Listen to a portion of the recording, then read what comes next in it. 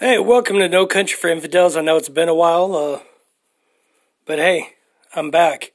So, this week's episode, I'm just going to do a few little things I was just been thinking about. And I wrote this a while back, been sick and busy, and haven't really got onto it. So, let's just kick it off here.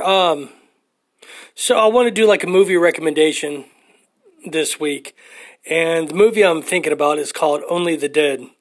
Now, if you're like curious about like combat or Middle Eastern events, I would highly recommend Only the Dead. I mean, it's a documentary by a journalist that was both brave enough and I guess lucky enough, kind of use that term loosely. He was lucky enough to be able to cover both sides of the Iraqi war, Operation Iraqi Freedom, to be more specific. Did I just say Pacific or specific? Lord. Still not feeling well. But anyway, so being a combat veteran and part of Iraqi freedom, this movie got me kind of shook a little bit. It was very well put together. I mean, there's good digital camera work. And the balls of this journalist are huge. And I totally believe every American should know his story and the viewpoint he had. I mean, there's a couple parts in the movie that I could not have done.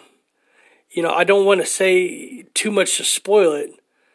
However, at a point in the movie, he's actually invited to record insurgents dropping mortars on an American base, knowing who the targets were.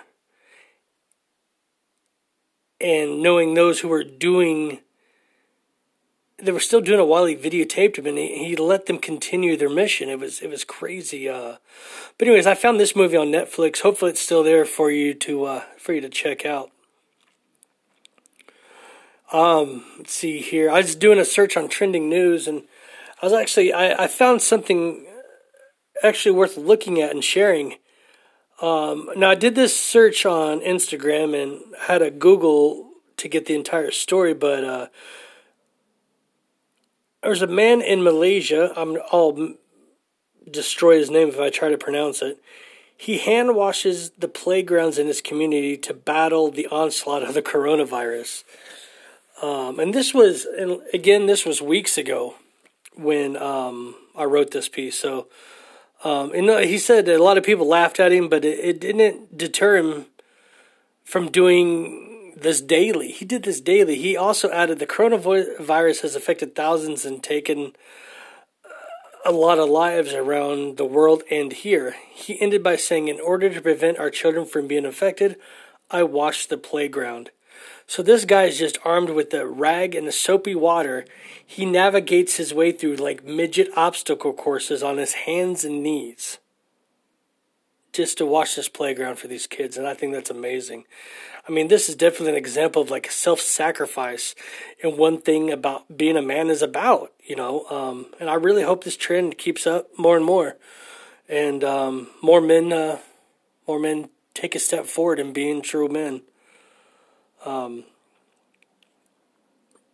again, I wrote this a few weeks ago, but I was watching an XFL football game. That league Vince McMahon started? The wrestling, owning loudmouth? Yeah, that guy. It was entertaining. Different, but it was entertaining. I thought to myself, I think the best 3 XFL teams should play the worst 3 NFL teams. And the ones that win those should be in the NFL. And the ones that lose those should be in the XFL. I think it would inject a little more effort into those guys that just play for money and don't have that heart, that true heart and love of football anymore. But I'm going to cut this one short. I'm still feeling a little bit ill. I got the SARS or the Zika or the Corona or all of it, whatever. I got to go out and buy 15,000 packages of toilet paper. But, well, infidels, that's all for today's episode. If you'd like to hear my advice on something, get my opinion, hear me rant about something, just shoot me a message on Instagram or Facebook. They're both all the same, No Country for Infidels. So, until next time, remember, weak things break.